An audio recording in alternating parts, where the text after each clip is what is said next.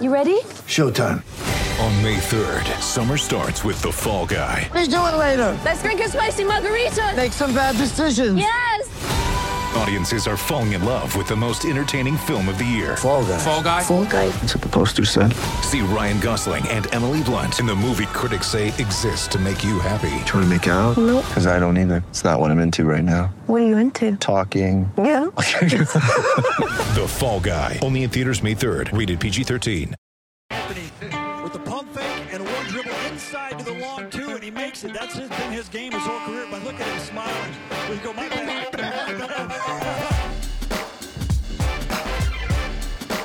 The long two.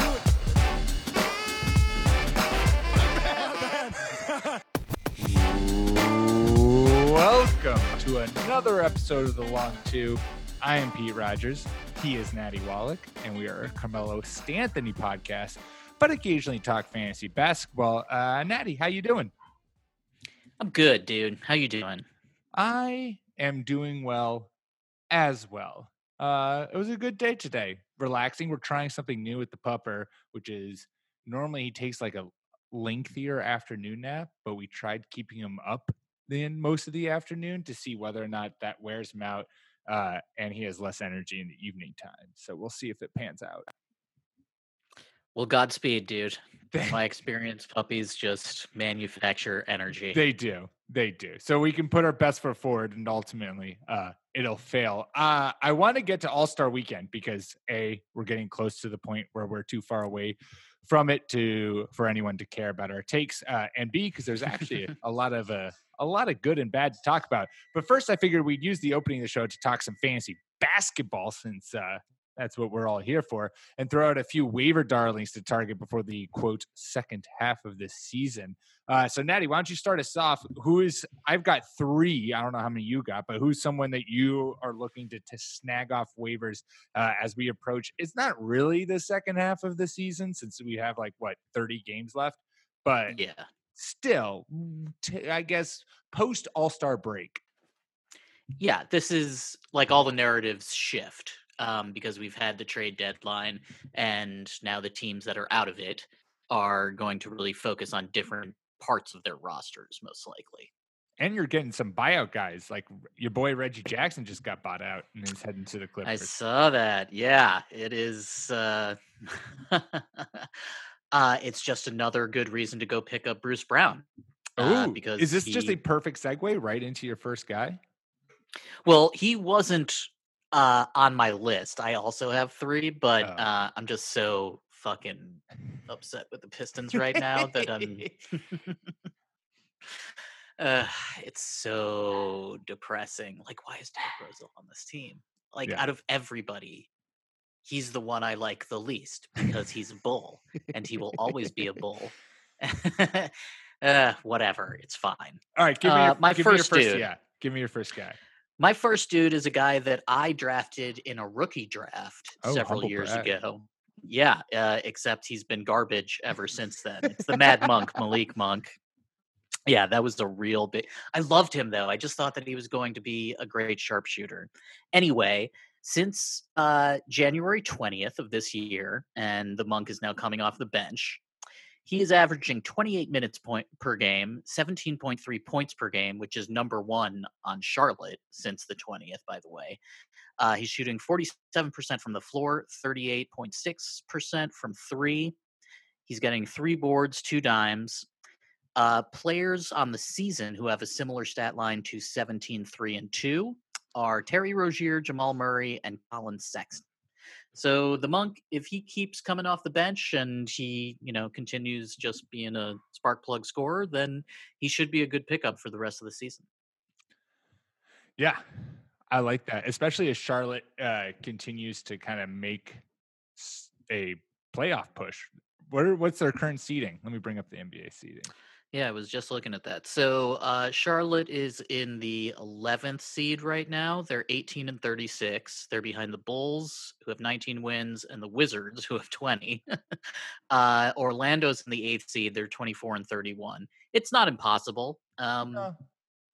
But he was a young guy with a lot of pedigree. And so you're excited to see the fact that things hopefully are starting to kind of click in his third season. I mean, that's the thing too with these young players. Like, obviously there are some names that come out of college game ready. And there are other guys who would take some time to kind of find their footing in the NBA. And when they suddenly, when things start kind of clicking for them, that's a great time to buy them. We've also written about the Monk on fake teams before, and he was just used so poorly in his rookie year. And the new regime in Charlotte is doing well. And I think this is a good move to put him in a just go and score sixth man kind of role. And, Charlotte has nothing to lose, so they might have a really nice second half. The Bulls are still stupid. The Wizards, who knows? Like, their defense is so bad that they can just lose to anybody on any given night. The Pistons, I don't want to talk about it. The Knicks, 17-38, could still possibly do it, but they won't, obviously. So it sort of seems like Orlando is maybe the best team out of all of the teams maybe vying for the 8th seed. So I don't know. I like Charlotte the most out of those teams, though. Yeah. My first guy is Elfrid Payton, who I love for two reasons. 78% owned on ESPN. Over the last month, he's averaging 8.5 assists and 1.9 steals, which are two stat categories that he is exceeding in. He's tied for 5th in steals in this season and 13th in assists. And finding those two guys in one person, one neat package that's possibly available in your league. 78 is pretty high. But if you add 11 points and the 5.5 rebounds, you're talking stats that are only being replicated by LeBron, Jokic, and Lonzo. Nice. So I dropped your boy Jeremy Grant for Elfrid Payton last week. I know it's shocking, but I can't say top 30 over the last month. You jerk. I just have needed assists and steals, and guess what? Elfrid Payton gives that to me in He spades. sure does. He sure does. Yeah, he's a nice little surprise on the Knicks. The Knicks have looked less stupid recently. That's a bold statement coming from you. That the Knicks should really take that to heart. Well, they should, because they no longer seem like the worst run team in the league. That seems like the Cleveland Cavaliers now. Right. Especially since their coach is getting pushed out / doesn't want to be there / I mean, from what I've read, Beeline doesn't want to be there either. No one wants to be there. Yeah, I had been optimistic for his hiring because I loved him at Michigan, and I thought having a coach like that for their young guards would be a good thing. But he seriously hasn't worked out. And the Cavaliers, they're going to get rid of the coach, and JB Bickerstaff is there. He'll probably be the interim coach for the rest of the season. They might buy out Tristan Thompson. They traded for Andre Drummond, and Kevin Love is still there. And it's even if Bickerstaff becomes the head coach, so what? He's still Kevin Love doesn't like playing with the guards, let alone for the coaches. So I think there's a chance that they could end up as the worst team in the NBA this year.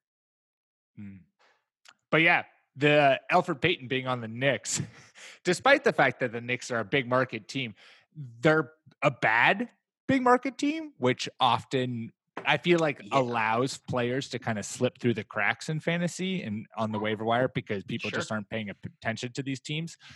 So he is someone who I think because he's not getting as much pub, someone who might still be available. And if he is, go get him because he's putting up stat lines that are only being replicated by a few people.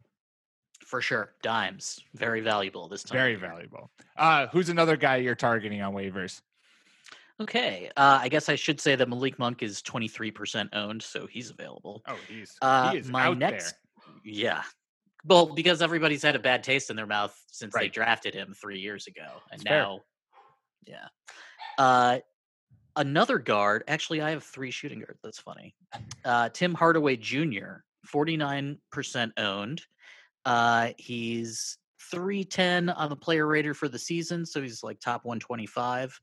His season line is 14 plus points per game, 3 boards, 2 dimes. He's shooting 40% from 3 on 6.8 3-point attempts per game. He has 143 total 3-pointers made this year, which is 13th most in the NBA. 11 other players this year are averaging 6 plus 3-point attempts and have a 40 plus 3-point percentage, as does Hardaway. Davis Bertans, Duncan Robinson, the Big Cat, Bojan Bogdanovic, Danilo Gallinari, JJ Redick, Evan Fournier, Brandon Ingram, Marcus Morris, and Landry Shamet. He's having a really good season, Tim Hardaway. He's kind 27. of out of nowhere, I feel like. Yeah, so quietly. And it's his usage might be a little bit inflated because at certain points this season Luka's been out, and at other points the Unicorn's been out. So he's been a nice third option on the team, and he's just very, very quietly had a very efficient season. And like I said, those shooting stats, not that many people are sinking threes like he is. Yeah. So if you need a shooter, go get him. Yeah, the 40% while shooting almost 7 attempts, that's pretty nice. That's opening you up to any given night he could just suddenly get hot, and you're talking about a huge offensive performance. Yeah, I mean, some of these other dudes, like Gallinari, Brandon Ingram, by the way, Jesus, what a fucking fantastic season he's having. Oh my God. Oh, man. Let's all revel in the fact that you and I were on the Pelicans and on the Brandon Ingram resurgence train from the word go.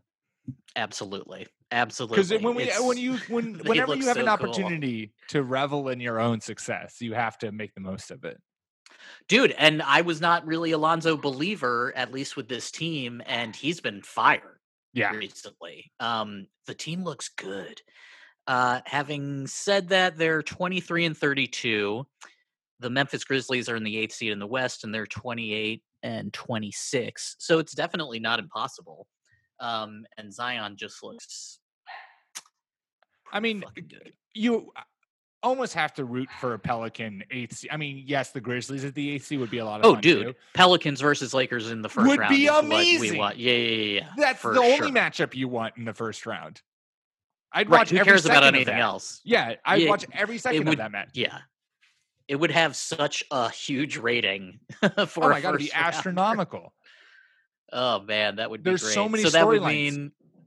that would mean Memphis doesn't make it. So right. Which would be a bummer. But Memphis, you know what? You'll have your way. You'll have a long future in the playoffs. Don't worry about it. You got a lot of young guys there. You got a good team coming. So will the Pelicans, hopefully. I understand, but I need to see the Pelicans play the Lakers in the first round of the playoffs the year after they had a massive franchise altering change. It is. The synchronicity of it all is beautiful, really amazing. Plus, you also have the 4 teams. The LeBron passing the torch to Zion in a who's the biggest, most physical presence on the court that we all can't believe is so phenomenally athletic despite their size. Well, I'm still on the Giannis train for that one, but I agree. There's no one has really looked like LeBron until now, coming into the league anyway. He's just so big. It's crazy. And it's just had an equally impressive. I mean, I was listening to some podcast where it's Zion's first 10 games are just unparalleled by any. I think there's 3 players in NBA history who have matched what he's been putting up. Anyways, his passing is really good. We could turn every podcast into a Zion podcast. We should. Zion and Melo. That's that's the name of the game. They should play together. I hope they do. Why are we talking about anything else? The 4 teams that are vying for the 8th seed in the West are Memphis, who's currently occupying the spot, Portland, San Antonio, and the Pelicans. That's a nice 4-team race. That is a nice. That's pretty good. I think the West looked pretty shitty earlier this year, but the teams have sort of righted themselves. I mean, even Phoenix is still technically in it, I suppose. It is, and if Steph comes back, who knows what happens in Golden State? Yeah, I don't know if that's happening. Maybe though. I don't want it to. I'm still sort of pissed that Draymond's been playing so much, even though it's like very profesh and cool and sets an awesome example for the young guys on the team. And Dre's just a soldier. Yeah. I still like if he gets hurt, I'm just gonna be so fucking pissed off. You'll be very happy with my second player to go get on waivers. It's been a while since we brought up his name and demanded you to go at him, but Brook Lopez continues to kill it and be ignored. I was amazed by this. He's the 37th player on ESPN's player rater this season. 37. I hear he's pretty good. That's so puts him ahead of guys like Joel, Vucevic, K-Love, Chris Stapps, Paul George. He's 71% owned. And like Liam Neeson, Lopez offers a very particular set of skills, mainly three-pointers and blocks, something that rarely you find in one player. He's averaging 1.4 threes a game and 2.6 blocks, plus 4.5 boards and 10.6 points. I don't know what it is that you're talking yourself into not picking him up. I don't know why he's not closer to like 85% ownership, but he probably is available in your league and you probably should go get him. Yeah, he was shooting really poorly earlier this season, but he's been doing a lot better recently. And I sort of feel like Brolo and Marcus Smart both sort of suffer from some kind of weird zeitgeist like neither of them are owned as much as they should be, and they give people really valuable stats, and they're never owned as much as they should be. I sort of wonder whether it's due to like the roster constructions across all ESPN leagues. Like maybe they just really negatively impact those two players for some reason. But yeah, it's weird. Brolo is a big that gets you threes, and everyone should have been owning him for the past 3 years. Yeah, I think that Marcus Smart is your really good point, because it's their players who give you a solid baseline across all stats, but they don't stand out so amazingly in any particular one that you feel like they demand a roster spot. I mean, obviously 70% ownership, that's a good ownership. Like we're not talking about him being like under 15%, but the fact that he isn't exceptional anywhere. I feel like people, or they're like, oh, he's a big man and he's only averaging 4.5 boards. Like, come on, that's not what I need right now. But it's like, yeah, but 37th in player rating. It's those blocks and his ability to hit threes can give you just a lot of value. Yeah, I mean, I suppose the fact that he doesn't get boards like a bunch of other bigs does, like, colors everybody's perception. But if you treat him as like a shooting guard, if you don't pick him up for the purpose of boards, if you have a balanced enough team that you don't need boards from him, that if all you're looking for is scoring and blocks, I mean, 2.6 blocks on the season, and I saw for the last week he's averaging like 4, which is, those are numbers that are very hard to come by. Like, Brolo is who I want Matisse Thybulle to grow up into. Just like, I like it. A dude who can get you multiple blocks a game and sink multiple threes a game, because those guys are rare. And Brook Lopez is a big who can play with Giannis, and that means that you can't live in the paint, and you have to be okay with that. And Lopez has never been a great rebounder, but he was a guy like in Brooklyn who was getting you 20 and 10 a night. So he's always been a good player. He reinvented himself. And maybe that's what it is that people thought of him one way and they see the numbers and they're like, oh, well, that's not what I was expecting. That's a good idea. But he's been doing this for long enough. And also he has been like under 30% owned at times. Yeah. So. Yeah. That last season, we were high on him. Who's your final guy that people should be adding off waivers? All right. Well, my final dude, I hope I'm not stealing him from you. He is 45% owned. It is Malik Beasley, the new 2 guard for the Wolves. Nice. He's 22-6-3 since the trade to Minnesota. He just looks absolutely fucking fantastic on that team. And everyone always sort of knew that he was good in Denver. And whenever someone would go down and he would get more minutes, he'd deliver. So this is a really nice but expected surge. And I think because everybody was expecting it, that's one of the reasons why his ownership has shot up so quickly. Or maybe it's just because all the Timberwolves fantasy fans are like, oh my God, a good player on our team. Oh my God, suddenly someone we can have on our fantasy team that we support. Yeah, totally. So he just seems like a great fit there, and it's awesome to watch. Yeah, I totally agree with you. He's definitely someone you should add. Spoiler alert, he will be brought up in our studs and duds and not in a positive way. But oh my God, don't let that dissuade you from going to get him, because you're right. Because we've seen Malik Beasley in the past thrive in a starting role, and he just was never able to find that in Denver. And now that he has that in Minnesota, he's shown that he can run with it and give you a lot of fantasy production. So I love that addition. And I'll segue right into my third and final guy, because they're a nice one too, Natty, because these are two guys who got moved at the deadline, who have, in the 3 games that they played with their new teams, made a huge impact. And my guy, 47% owned, Jay Crowder for the Heat. Since joining Miami, he's averaged 18 points, 7.3 boards, 1.3 assists, 2 steals on 30 minutes coming off the bench. And I like players, both in Crowder and Beasley, who teams made moves for, since it means they feel like there's a real role for them to take advantage of. And so far, Crowder has done exactly that for Miami, and he's very likely available. And the Heat have, especially if you want to do a start and play, the Heat have a real cushy schedule this week for the start of the second half of the NBA season, playing the Hawks and the Cavs. I think on Thursday and Saturday or something like that. So Jay Crowder there's a real chance that the hot start that he already got off to with Miami is going to continue into this week. I will say that Atlanta's defense might be better. It's true. They do have Clint Capella. Possibly be worse. Can't possibly be worse. Yeah. And Dwayne Dedmon. So that will actually be an interesting game to watch. Yeah, that's an awesome pick. Jay Crowder's like one of those solid players that just seems to have been on like 2/3 of the teams in the NBA. Yeah.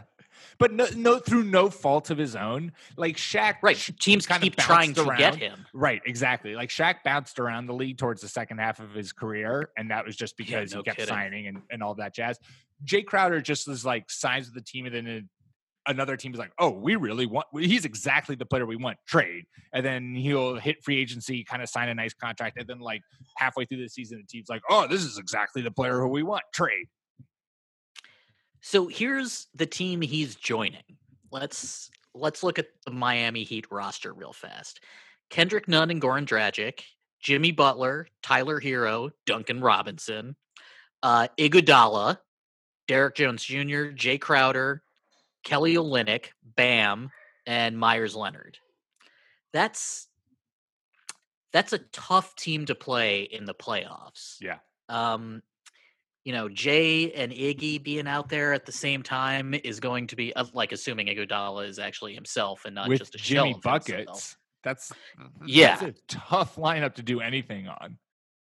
Like that's real rough. And also they will have the ability to like put Jimmy at the 1 basically, and then run out like a seriously crazy, like it could be Jimmy, Duncan Robinson, Iggy, Jay Crowder, and Bam. That's a pretty tough wave to go against. They're going to make noise in the East, especially since, and we'll segue into All-Star break after we all have to take a quick break for some advertisements, but especially since the All-Star game kind of showed us maybe how you can slow down Giannis. I know. If you have like other incredible players, I would just like to asterisk that there is a template there. Sure. So we'll talk about the All-Star break, but first let's take a quick ad break. Get ready for the greatest roast of all time, the Roast of Tom Brady, a Netflix live event happening May 5th. hosted by Kevin Hart. The 7-time world champion gets his cleats held to the fire by famous friends and frenemies on an unforgettable night where everything is fair game. Tune in on May 5th at 5 p.m. Pacific time for the Roast of Tom Brady, live only on Netflix.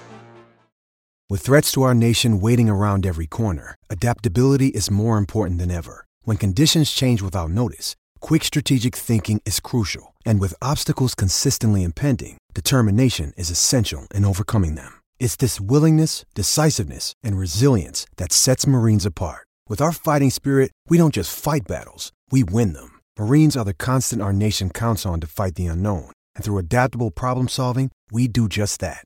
Learn more at marines.com. Okay, so the NBA All-Star game they added a whole new scoring methodology gameplay, which was basically, for those who don't know or who didn't watch, it was first 3 quarters, you just play normal games, but the score resets after each one. And then you tally the total of those 3 quarters. And for the 4th quarter, add 24 to remember Kobe to the highest score, no time. It was first team to that total. So I think it was 57 was what it turned out to be. So first team to 57, no time limit, go. And I have to say, it made the 4th quarter not only wildly entertaining, but it finally seemingly solved the age-old question of how to make players care, because it looked like a playoff game in that 4th quarter. Yeah. Which is to say, like, seriously messy and grindy and dirty. And, like, people caring. And, not like, defense. That beautiful Giannis offensively. swatted the shit out of LeBron twice. Yeah. And we said that everyone was going to play hard for Kobe. And that's exactly what this fucking game looked like. But even, like, the first 3 quarters were kind of like, all right, you get in the lane and defense just kind of, like, waves their arms and lets you drive by, get the bucket. The 4th quarter, though, it felt like a game much more than we've ever seen, or at least I've ever seen from an All-Star game or any kind of, like, celebratory in sports. Like, the Pro Bowl is fucking garbage. Like, I would love for the NFL to, like, somehow fix it like this so that you get a 4th quarter where and the playing to a score I thought was awesome, because even though it eventually was won on a free throw, which is kind of dumb. We should amend the rules so that can't happen. Hey, the University of Michigan won a national title game on a free throw. How dare you? Well, I mean, that's different. That's still dumb. But I love it. I love taking the time restriction out of the way, and it's just like, let's go for buckets. I mean, LeBron pulled up at half court trying to win it, and if that had gone in, that would have been incredible. The coolest thing was seeing who LeBron chose to have as his, like, quote unquote playoff closing squad. Yeah. Because it was CP3. Of course. It was also fun to watch Team Giannis just go at Harden, which was ridiculous. Giannis's team maybe wasn't constructed that great.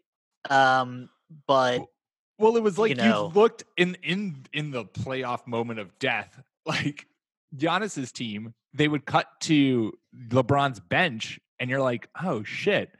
Man, I wish Jason Tatum or Luka Doncic was on the court right now. Like, LeBron had all of these guys just sitting on the bench. Whereas, like, Giannis, I mean, should Kyle Lowry and Pascal Siakam should Kyle Lowry be there? But again, they were trying their hardest. Like, they chose the dudes that they thought could actually help them win. I also sort of feel like, did Luka have a minutes restriction? Or like, because there's other stuff going on.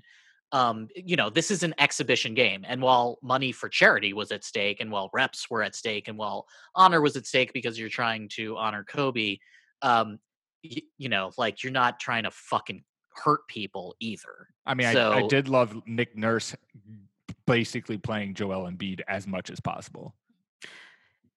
Yeah, mild strategy there. I kind of, when that was going on, I was like, oh shit, wait, Embiid in Toronto? Because Toronto's going to lose their bigs, and if Philly doesn't do well, and like Toronto could send stuff back. I would like to amend my Ben Simmons is the one who's going to get traded. It's Joel Embiid's the one who's going to get get traded. Like, if you ran Philly, who would you trade? I mean, I had always thought that I would trade Joel because he seems to be the one that the fan base is most loyal with, but that seems to not be true anymore. And if I was looking at a pure player skill point, it would be Ben Simmons. I would build my team around Ben Simmons. I'd basically just create what Milwaukee has with Ben Simmons. Sure. Yeah. I wouldn't break it up. Like, they were one crazy bounce away from going to the Eastern Conference Finals, and who knows what happens then. Like, I think you can build around those two. The Simmons not being able to shoot threes sometimes gets hyperbolic. They're a dangerous playoff team when everything slows down in the postseason and when defense really matters a hell of a lot more. Like, they're going to be incredibly tough. And I know everyone's down on them right now, but these are the dog days of the NBA. You know, like, the oxygen has gone out of the room. People are a little bit bored. They're a little bit tired. And now that we've had this break, like, I assume Philly's going to come out guns blazing and just hopefully harness how pissed off they are to remind everyone, we almost made the Eastern Conference Finals last year. We were Kawhi's crazy basketball bounce away from going to the finals, or to the Eastern Conference Finals, rather. That's true. So, Natty, what does Aaron Gordon need to do to win the dunk contest? Because last time I checked, clearing someone who is 7'6" and dunking the basketball, pretty fucking impressive. This just sort of reminded me of the Oscars Best Picture snafu from... Good. Look at you 2 years pulling ago, in whatever. Some pop culture. Well, the judges fucked up. They had all talked and were like, okay, well, we're going to let them tie so that we can get more dunks or whatever. And then someone screwed up.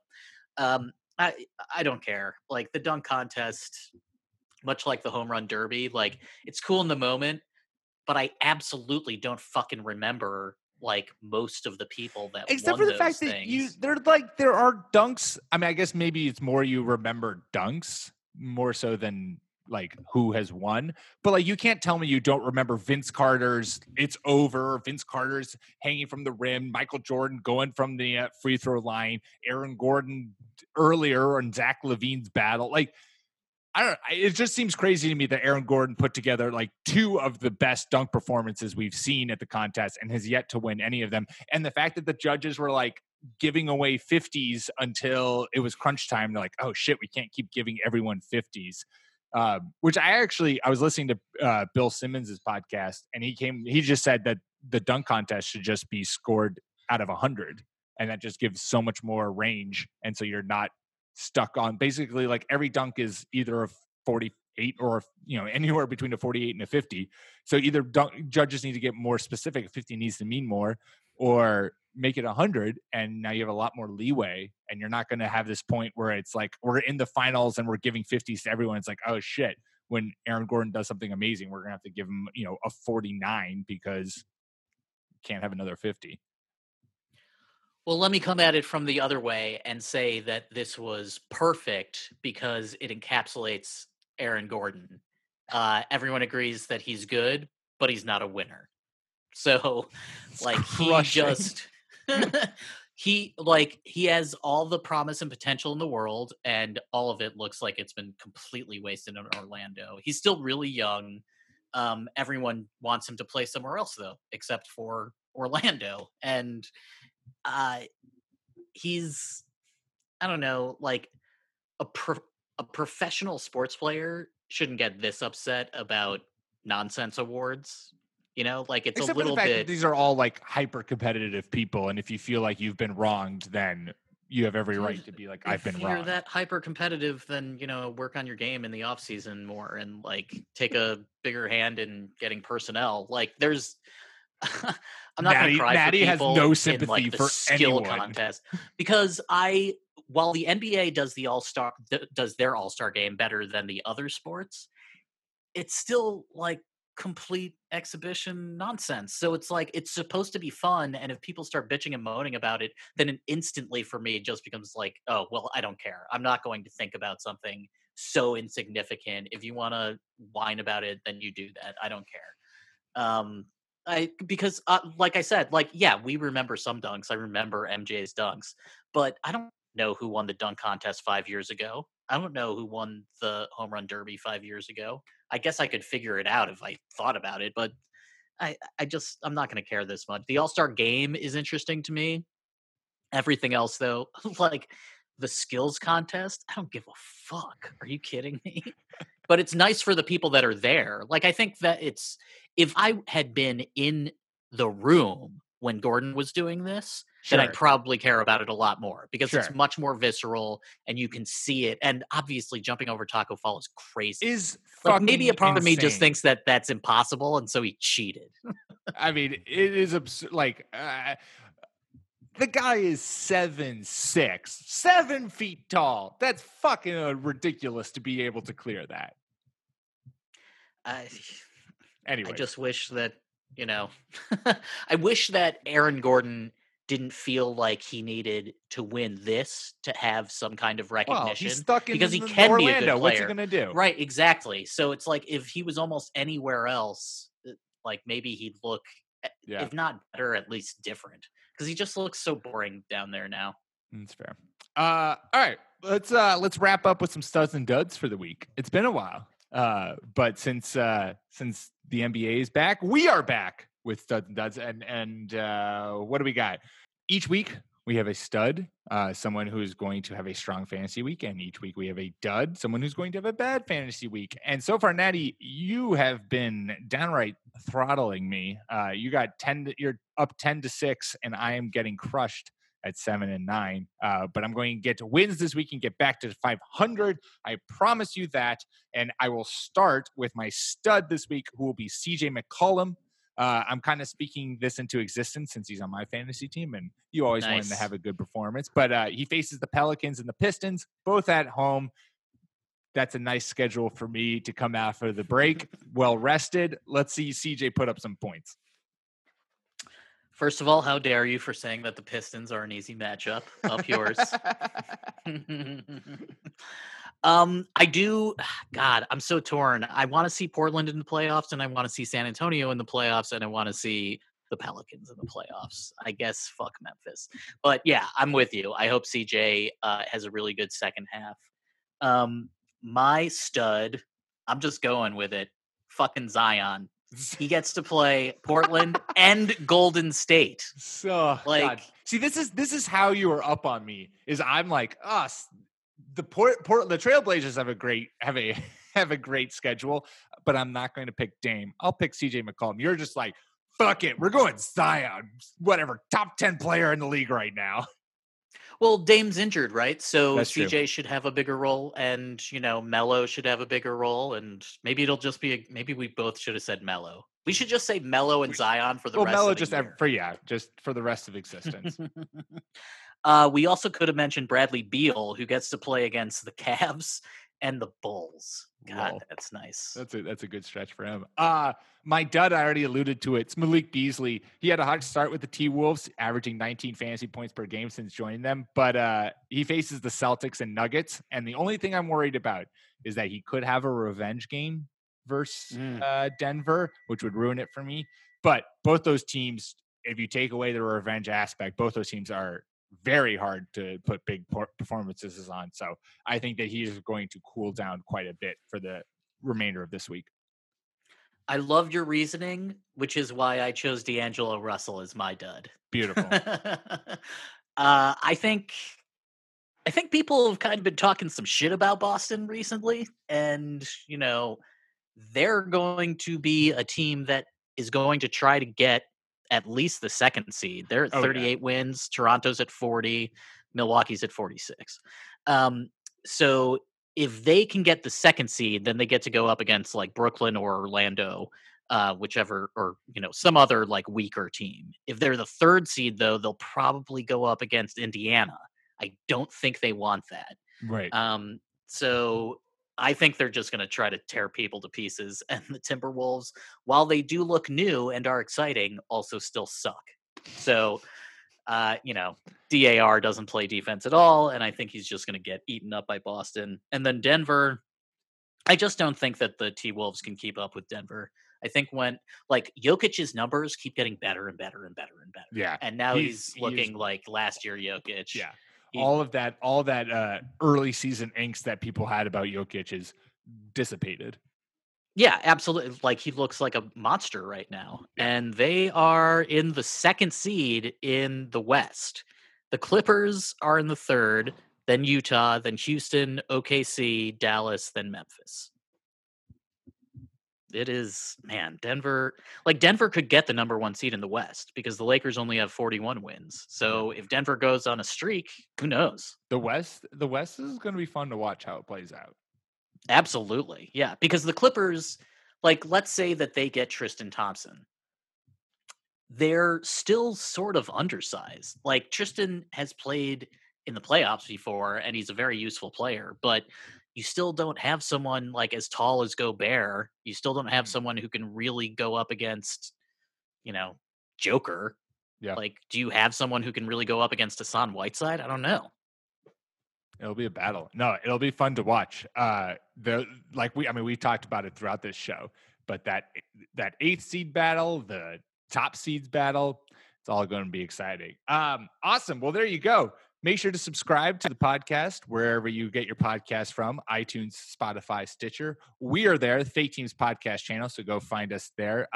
Make sure to leave a review. Give us 5 stars because you love us. And if you leave a review, drop a question. Ask us some fantasy basketball advice, and we'll be happy to answer it on the show. Follow us on Twitter @TheLong2Podcast. We will be back at you next week. Natty, until then, enjoy yourself.